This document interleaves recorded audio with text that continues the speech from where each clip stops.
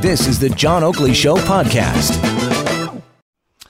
All right, let's find out what's going on with the frontline workers. We hear on a daily basis where there's a lot of anxiety and stress. There's burnout, too, as a consequence because they're not properly equipped to deal with what we're expecting them to deal with, which we know is unprecedented, and perhaps there's something in the planning there. But nonetheless, to give us a sense for their anguish, Michael Hurley has joined us on the line. He's the president of the CUPE Ontario Council of Hospital Unions. Michael, good to have you on the Oakley Show. Good afternoon. Well, thank you so much for having me. You know, I mean, in a nutshell, how bad is the shortage? Well, it's pretty extreme, and it goes across the healthcare system. The paramedic bases are a bit better equipped than the hospitals, which are quite a bit better equipped than the long-term care, and there's almost nothing in retirement homes or in the home care sector. So all these services are on the edge of running out of the kind of equipment that they're going to need to keep people safe, both the people that work in the service, but also, more importantly, the people who are cared for by the service. Yeah, and as I understand it, you've called the shortage cruel and unfair. And today was a one-day province-wide workplace action. In what form? Well, all the people who worked in hospitals wore a sticker that said safety for patients and staff, and the people who worked in long-term care wore one that said safety for residents and staff. And so we were just drawing attention to the shortage and the need for the equipment, and calling on the provincial government to take action. So it was a way that we could do that, without disturbing things very much. Yeah. Yeah, one would hope you wouldn't or wouldn't have to. But I understand healthcare staff in Ontario have a limited right to refuse unsafe work. Anybody exercise that option? There's been quite a dramatic increase, actually, in the number of we have a limited right to refuse, but there's been quite a dramatic increase in the number of people exercising their rights, which is really to say, I would like the appropriate equipment to be able to work safely with that patient or in this environment. And specifically, usually they're asking for face shields and N95 masks, which provide a fairly high degree of screening of the virus. Yeah.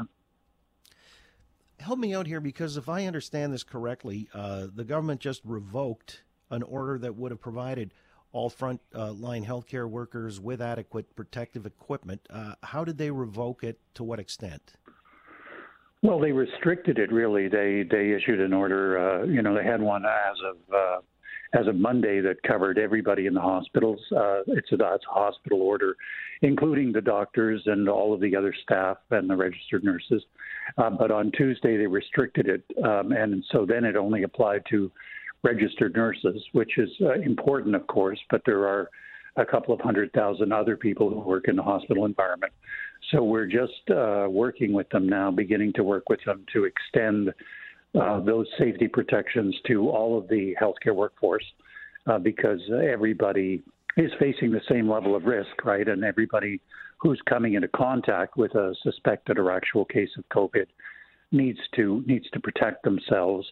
And they need to do it for their own sake and their families, of course, but they also need to do it because as they go about their duties, if they become infected with the virus, they can spread that infection to their coworkers, and we have shortages of most of the health professions. And also, more importantly, they can spread the virus to people in hospital whose immune systems are very weak and who are not in a position to withstand this disease. So it's an important issue to try to get some clarification on, and it's a shame that we're struggling with such a pretty fundamental issue at this point in time. So are we talking about rationing right now? Rationing is going on, absolutely. Rationing is going on in pretty much all the facilities. A lot of this equipment is under lockdown. There was a large stockpile of this, which was set aside after the SARS virus and all of the death and illness that it created, among the public and also among healthcare workers. And there was a Royal Commission that recommended a number of things. One was to create a stockpile. Well, we let that stockpile expire of 55 million masks, and we didn't order replacements. And by the time we went to order sufficient quantities of the new equipment, we were competing with many other countries who are also ravaged by this virus. So, we do have shortages of equipment. There's equipment on order, but it's not coming. And so, yes, in long-term care facilities, particularly ones that have this outbreak, you've got very little equipment. And in the hospitals, there is many of these institutions are coming to the limit of their resources on this, the stockpile and the ability to give staff equipment. And it's not at all a good development. Michael, in the case of those 55 million face masks that had been ordered in the aftermath of SARS, but since expired, I think 2007 was the best before date. Some people have said that those would still be usable. It's just a case of maybe it's a legal technicality. They don't want to be liable, or whoever uses them. Have you heard anything along those lines?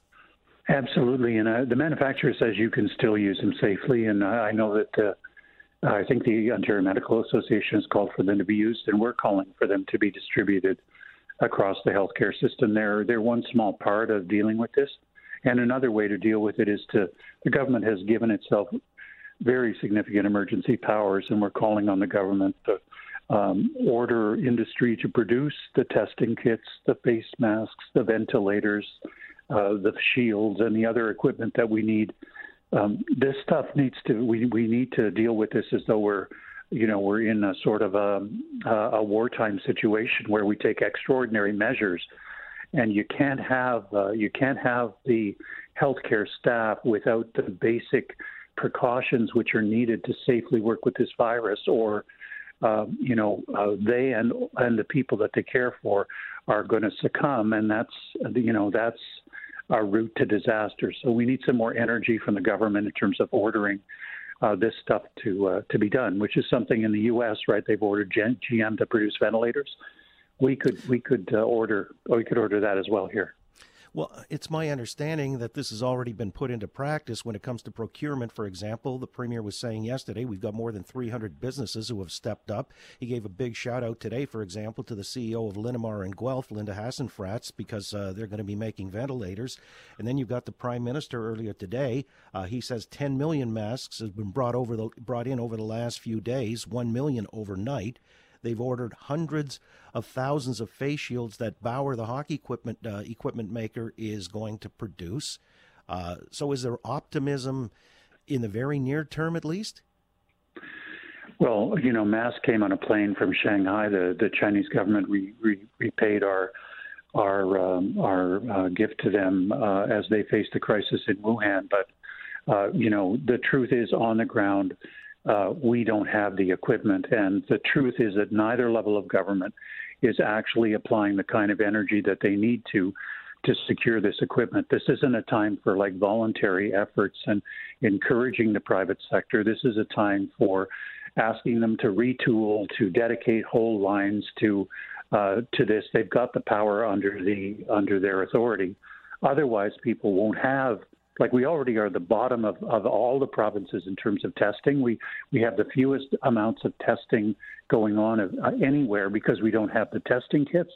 And yet in China and in Italy, where testing was done methodically of the population and they were able to segregate out the people with the virus, they were able to dramatically improve, the numbers of people who fell sick and the number of people who died. I mean, stuff like this can't be left to a voluntary effort. It's got to be directed. It's got to be ordered. I mean, that's the kind of environment we're living in. And every day that passes is a wasted day.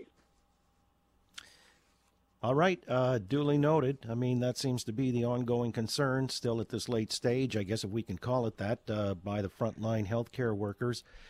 Michael Hurley representing on them as the president of CUPE Ontario's Council of Hospital Unions. Michael, I appreciate your giving us that stark overview. Hope it gets better in the immediate. Thank you so much for having me. You got it. Well, it's one of those things where you can't necessarily expect people to want to get into the maw there and deal with people who are infected and the like, and not be equipped well enough. On the number of individuals that they stanched the bleeding, figuratively speaking, in China, boy, really, really dubious about those numbers.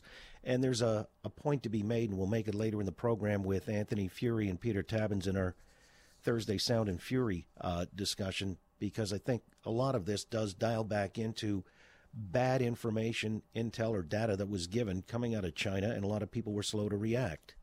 In the West, certainly. And so we don't point fingers necessarily at our own leaders, although that's easy enough to do. But a lot of that was premised on the fact that we just weren't taking this as seriously or didn't think it was going to blow up to the extent that it has.